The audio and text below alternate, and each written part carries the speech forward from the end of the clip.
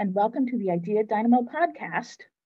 I'm Samantha Pierce, the Idea Dynamo, and I talk about anything and everything that crosses my mind on this podcast. And today I've been thinking a lot about disability advocacy and the role of parent advocates, caregiver advocates, and the role of self advocates. Now, a little bit of backstory. I was diagnosed as autistic as an adult just a few years ago. And I also have autistic children. So I have a lot of experience being a parent advocate. And now I'm gaining experience being a self advocate as well. And something that I have always found interesting and a little bit disappointing is how parent advocates and self advocates are always butting heads when it comes to disability advocacy. One of the things that comes up a lot, that I see coming up a lot, is that there's this tension, this fight between who gets to speak for the disabled person. And parents oftentimes insist that they have to speak for their disabled child or their disabled loved one because that person can't speak for themselves. And there is an element of truth to that, that when you're dealing with someone who doesn't communicate verbally, their caregivers are often the ones who have to communicate what it is they might need in any given moment. Self advocates insist that parents and caregivers can't really speak for disabled people because they're not disabled and living that disabled experience. And there is some truth to that as well, in that not having that personal experience of disability from inside the disability that self advocates have, it's a little bit, it's kind of challenging, very challenging for parents and caregivers to fully understand what it's like to be disabled. We can gather some information from observing the disabled people that we're caring for. We can gather information that way, but that intrinsic experience of living as a disabled person, you don't really get that unless you're living as a disabled person. So, what does that mean for disability advocacy? Well, one of the things that I'm seeing that frankly is driving me up the wall are circular firing squads in the disability advocacy world. And what do I mean by that? By that, I mean that parents and self advocates are pitting themselves against each other and butting heads. The way that this manifests in the autistic community is that division between autism and autistic communities.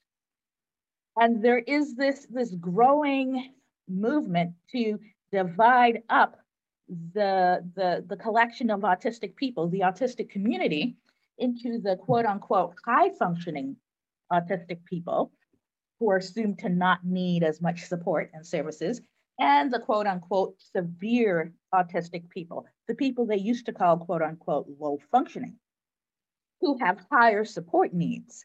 Now, the way that the narrative goes is that the high functioning, quote unquote, autistic people are sucking all the air out of the room and drawing attention away from the severely autistic people. And here's the problem that I have with that. We're both living in my house. And what I see is not that autistic self-advocates are sucking the air out of the room and ignoring people who have higher support needs. What I see and what I say and do is that the same disregard that people have for autistic people in general, it applies whether or not we appear high functioning or we appear low functioning. So from my perspective as both a parent advocate and now a self-advocate,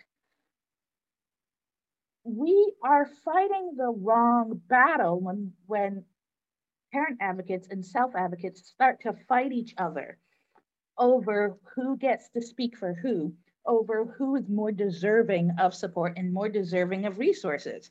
Because the honest fact is, every disabled person is deserving of dignity, respect, and compassionate care, regardless of how other people view our disability.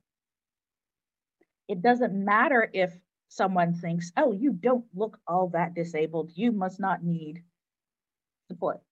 That is not how that works. That is not how that works at all.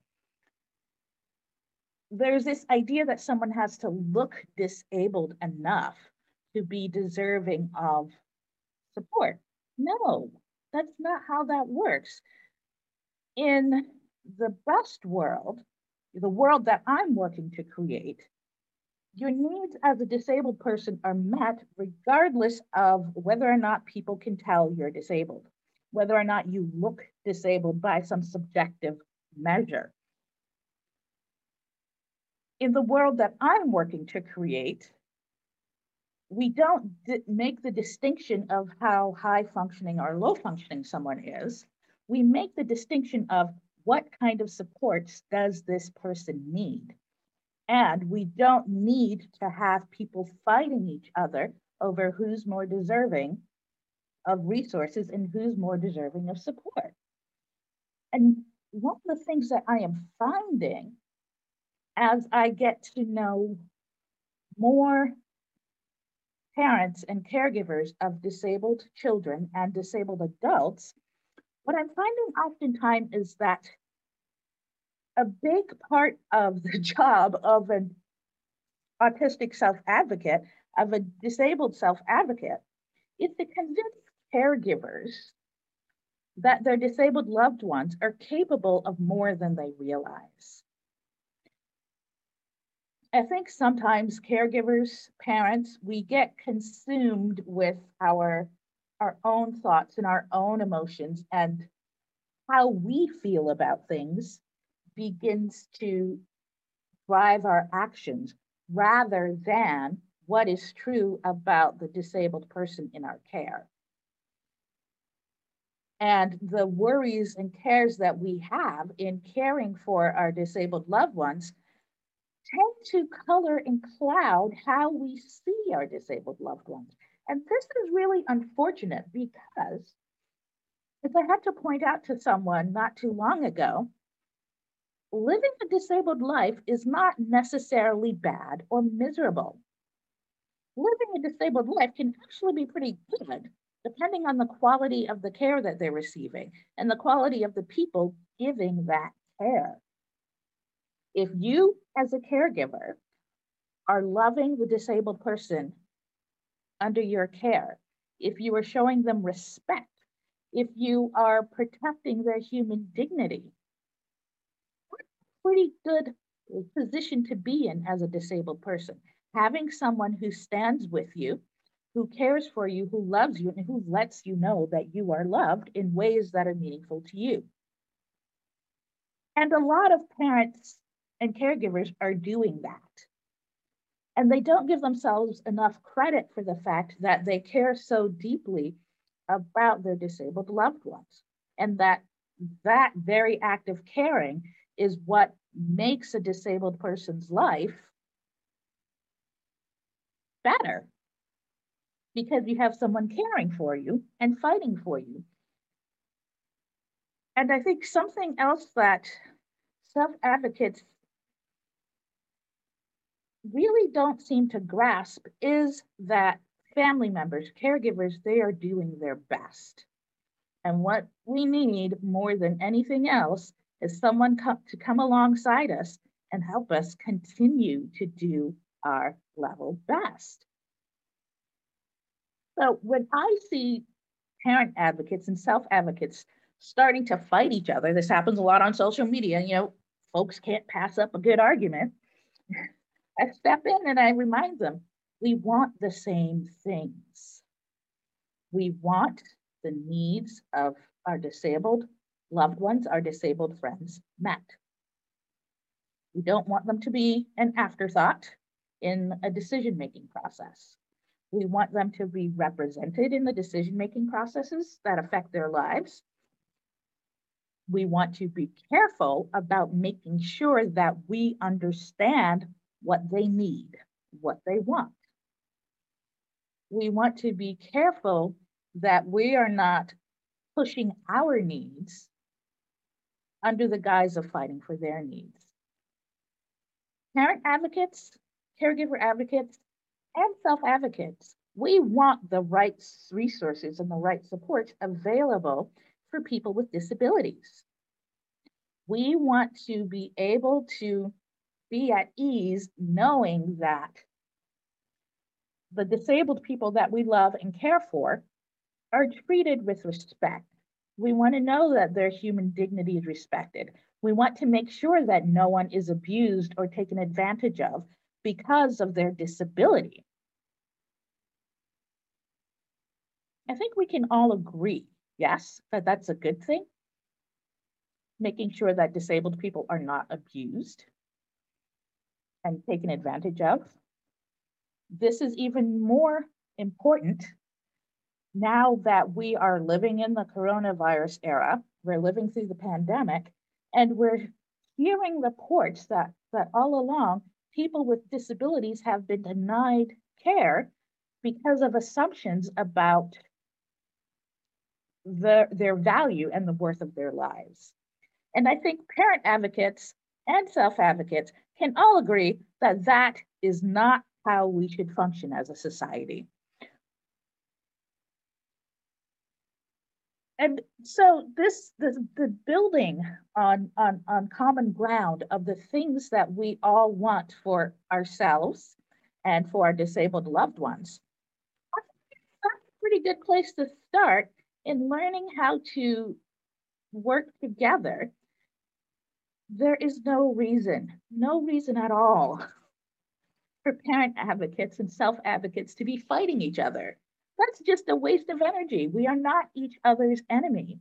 And I stand in the middle of this as the person with a disability, as a parent of people with disabilities, watching these two groups fight each other over and over and over again. And it's such a waste of energy. And it drives me up the wall. When I advocate for people with disabilities, I'm not advocating for just one type of person with a disability. I'm not advocating for just one type of autistic person. I'm advocating for all autistic people. Why? Because we are all more marginalized. We all have our needs discounted. We all have the experience of people not listening to us when we tell them what we need, whether we use words or behavior, because a significant part of human communication is behavior. It's not just the words. So it's really important for people to learn how to read behavior, especially when you're dealing with people with disabilities. Okay, stop thinking that using words is the only way to communicate. Yes, I know I'm using the spoken word right now to communicate with you. But if you have someone in your life who does not use spoken words to communicate, learn to read their body language. Those of you listening, you can't see my body language. You'd probably get a much deeper, richer understanding of what I'm saying. Were you able to see my body language right now? So I got to bring myself back from that tangent. What I'm talking about here is learning how to talk to people who have a different perspective from you, and learning how to stand on common ground and build together a kind of world where everyone has their intrinsic value nurtured, respected, and honored, where each of us receives the kind of support and care that we need, and where we don't have to fight each other like we're in the Hunger Games to get limited resources. There seems to be a belief that if someone with a disability is getting resources and support when someone else with a disability has to go without. That's not how that works. And to be honest, in a society that is careful and deliberate and thoughtful about making sure that they meet the needs of people who are living with challenges, that's a society that is capable of supporting and caring for every member of the society because it has learned how to recognize the intrinsic value of all the human members of that society. So, to bring it back to my original point, we don't need to be engaging in circular firing squads as we advocate for our disabled selves and our disabled loved ones. We are not each other's enemy. If anything, the real enemy is the lack of respect for human life, the lack of appreciation for the humanity of disabled people. And that is something that can trip you up, whether you are a self-advocate, a parent advocate, or someone who hasn't got a clue about disability. So my message is to stop and think. Think about how to talk to people who have a different perspective from you. Think about how to talk to people who have a different experience from you. The most important part of talking to people who are different from you is listening. You got to listen to find out what they really believe, what people really value. You cannot go into a conversation assuming that you know everything there is to know about the person, assuming that you know their values, assuming that you know what's important to them. Making those kinds of assumptions will get you in trouble every single time. What is important in learning how to interact and communicate with people who have different ideas is to listen to find out what those ideas really are. And once you've listened and you think you've got a good handle on it, you restate what the person is saying to make sure that you got it right in the first place. Because either they're going to say, yes, that's it, that's exactly what I mean, that's what I believe, or they're going to say, no, you didn't quite get it right. Let's go over this part again. And then you reciprocate and work and do the process over again. So again, my message is that we don't need to fight each other as we advocate for the rights of people with disabilities. Whether we advocate as parents and caregivers, or we advocate as disabled people. Thank you for listening to my podcast, The Idea Dynamo. I'm your host, the Idea Dynamo herself, Samantha Pierce, that mouthy, autistic woman raising autistic children who is looking at the world from this unique perspective and saying, you know what? We don't have to keep doing things the way we've been doing them. We can come up with some new ideas and try some new things and see what works. Tune in next time to hear what else is popping into my head and what else I'm thinking about and talking about.